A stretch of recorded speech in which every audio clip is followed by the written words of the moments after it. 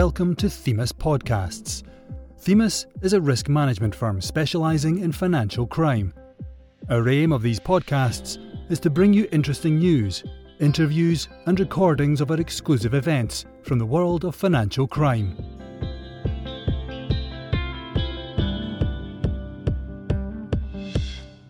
The launch of Themis Knowledge is very exciting news for the anti-financial crime community. And this podcast delves deeper into one of the stories from the corruption module in Themis Knowledge called Integrity Icon. Viri Chauhan, MD of Themis Community, talks to Blair Glencorse, Executive Director and founder of Accountability Lab, about Integrity Icon. Imagine a show not focusing on celebrities, but instead on government officials. Integrity Icon, formerly known as Integrity Idol, is a movement to celebrate, encourage and connect honest civil servants who demonstrate exemplary integrity in their work. Blair and Viri also discuss the challenge of illicit financial flows, a concept explained in the corruption module, and how the impact of corruption is closer to home than you would normally imagine.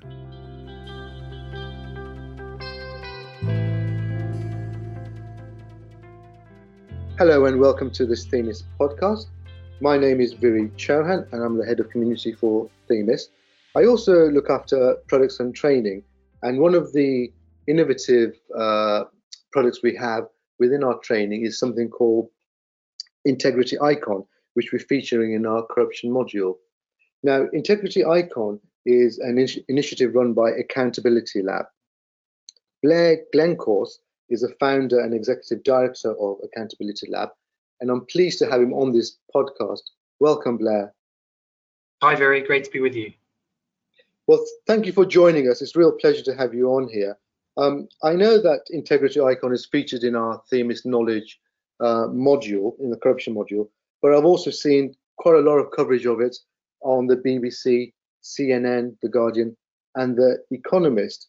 I mean, before we go into this innovative initiative that you have, could you tell us about yourself and how you came about running Accountability Lab?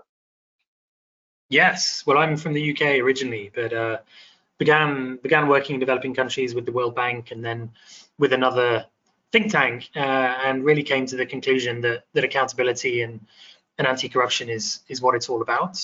There was one moment in particular that I remember where I was in southern Nepal talking to lots of young people there about the challenges that they faced, and was expecting them to say that they wanted more education, better healthcare, clean water, those sorts of things which they needed. And actually they said to me, we want accountability, we want people in power to be responsible, we want politicians to stop being corrupt, because we know that those are really the causes of all of these other problems. And we have great ideas for solving these problems, but we don't have the support that we need to do that. And that is where the Accountability Lab came from. We began to work with young people like them to develop creative ideas for accountability and transparency and anti-corruption. And it's grown over the last 8 or 9 years, and we now work in 11 countries and run a variety of different programs, including Integrity Icon. I mean, that's really impressive. I mean, Integrity Icon is something which does seem novel and unusual. What were the drivers to think of such an initiative? I think it was talking to young people like those that I described who needed support to develop the ideas that they wanted to push for accountability.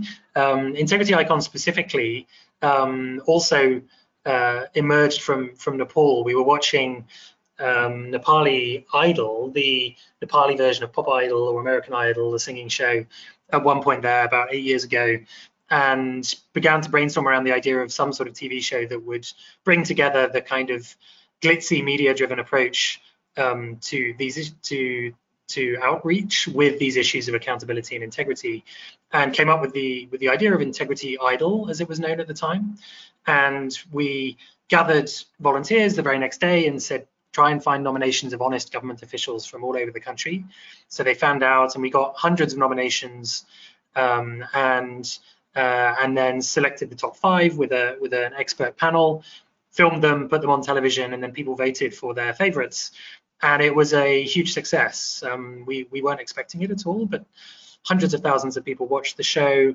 They got very engaged. There was conversations everywhere, from government offices to dining tables to community halls about what integrity was and why people in government should have it. So it was fantastic. And the first winner was a man called Gayan Mani, who was a district education officer from the east of Nepal, who had done amazing things to clean up corruption within the education sector in his district. And after we crowned him at the ceremony, when he went home to his village, we have a video of him arriving with literally thousands of people on the streets chanting, "He is our people's hero. He's the integrity idol." And so we knew we were onto something. And so since then, it's grown. We've changed the name to Integrity Icon, but the process is the same, and it's now in 11 countries, and we have millions and millions of people involved every year. I mean, that's really quite impressive, and it looks like you've engaged the people at the heart of the impact of where corruption hits hardest. What's been the reaction from, I suppose, authorities and government departments to Integrity Icon? It's a great question. So Integrity Icon is just celebrating civil servants, not elected politicians, because we wanted to keep this apolitical and neutral. And that first year in Nepal, for example, to begin with, the government ignored us, but once they saw this was beginning to become popular, they wanted to get involved. And the head of the civil service said, "Can I give the awards to the winners at the big ceremony that we hosted?" So we allowed him to do that. The government then put the profiles of the winners on government websites to highlight them. The winner, who I mentioned, Gayan Mani, we managed to organize to come to the US on behalf of the Nepali government to brief congressmen on Capitol Hill on education reform and local governance. So there was a lot more engagement, but we made sure that this was a campaign that was seen as apolitical and neutral and was driven by civil society, not by government. In fact, the Nepali government at that time had its own Best Civil Service Award, but it was a corrupt process and was not transparent or trusted by Nepali citizens, ironically. So Integrity Icon filled a bit of a gap there, and because we were transparent and we were creative and we were positive and engaged the media in new and different ways, it became a lot more popular. And we've seen the same thing in other countries. Generally, people like celebrating integrity, even if they don't have integrity themselves. We're not pointing fingers at them. We're not naming and shaming. We are naming and faming the good people, the people working towards solutions and doing the right thing, and that's very powerful. I really like the strapline, naming and faming. It sort of resonates, and it sort of bucks the trend of anti-corruption initiatives taking a negative approach. I think that's really interesting.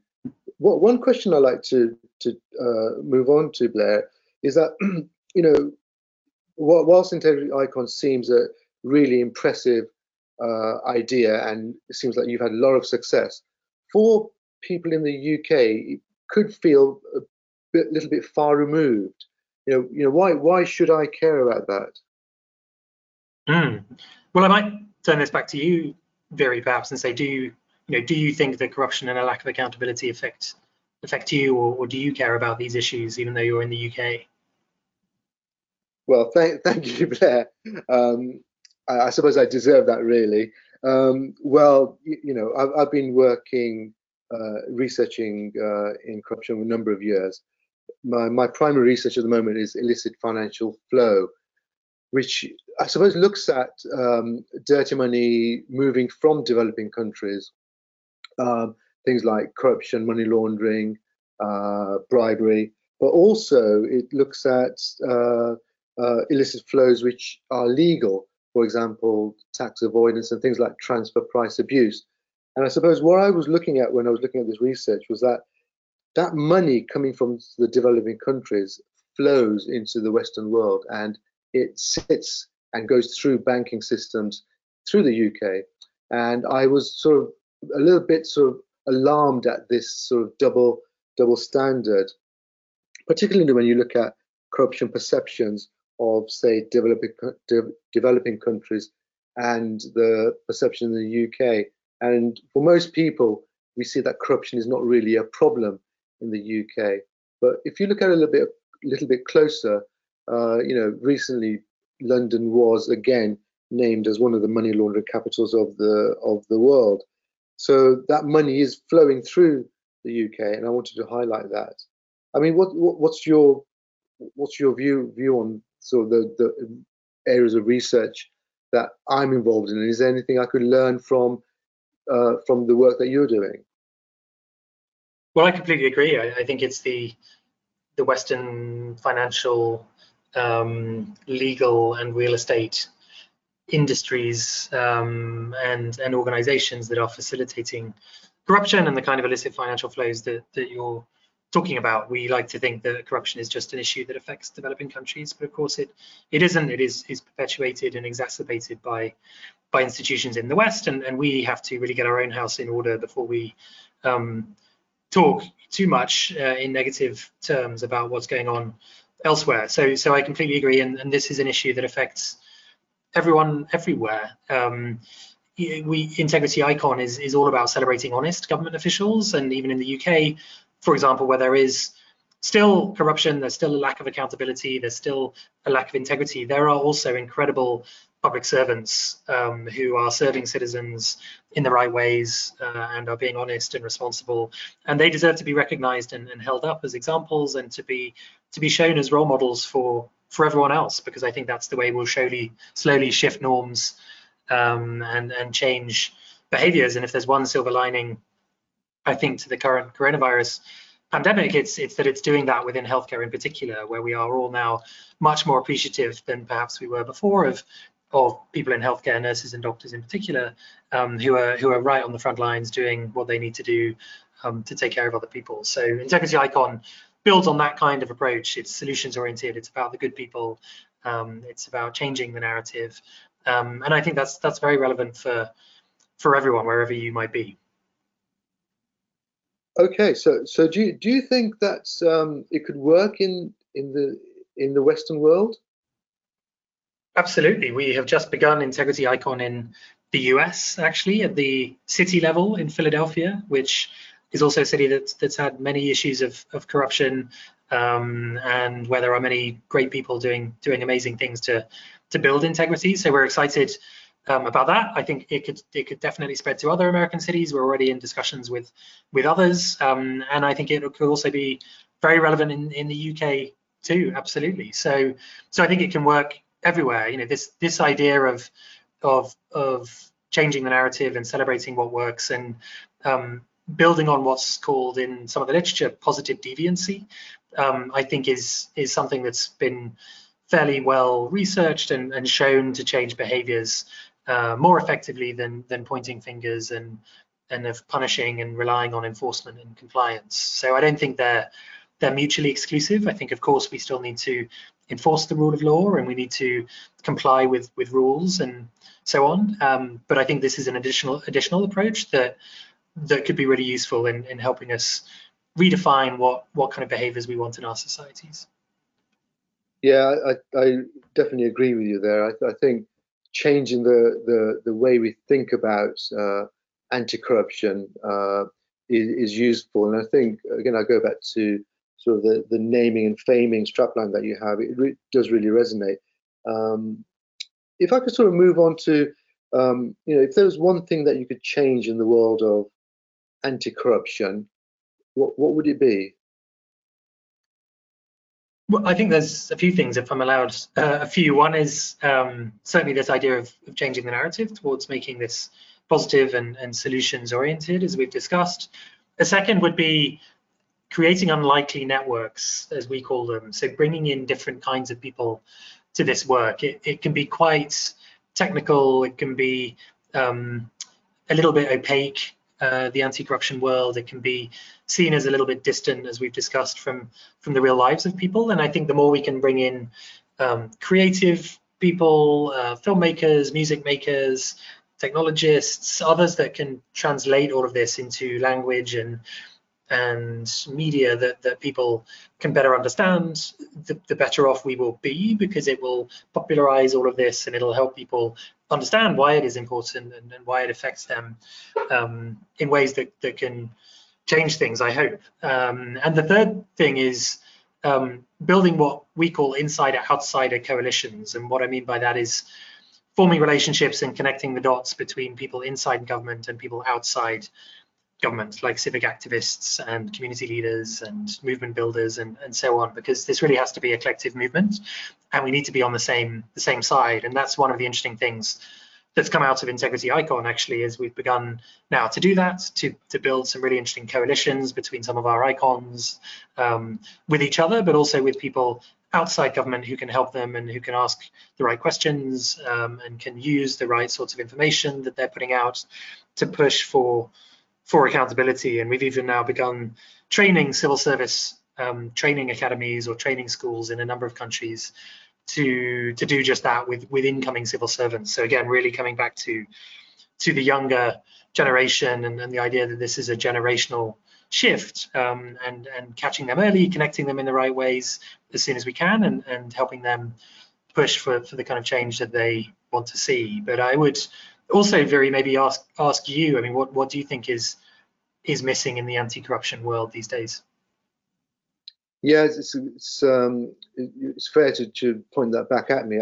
I think looking at what you've been doing, I suppose that what came to mind immediately is more action, less rhetoric.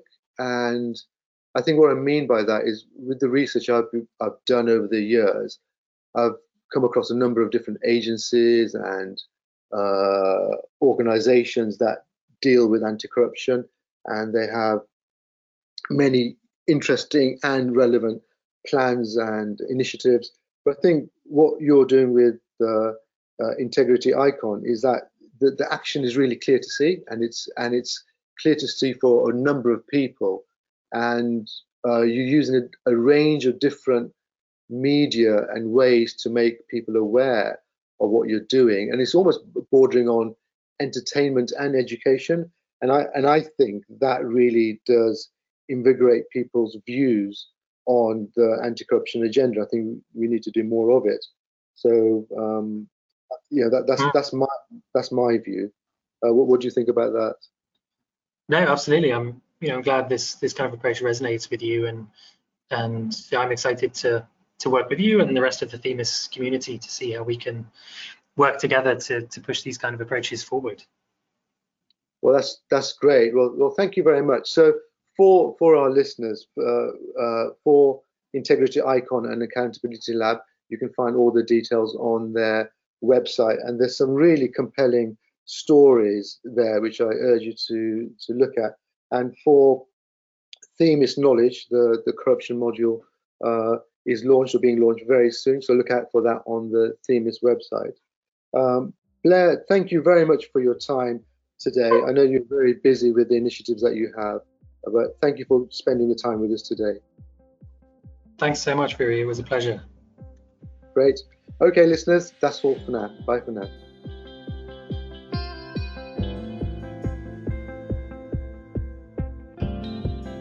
Thank you for listening to the latest Themis podcast. We hope you found it interesting and informative. If you would like to find out more about Themis, get in touch with us via our website, www.crime.financial. You can also subscribe for future news and interviews.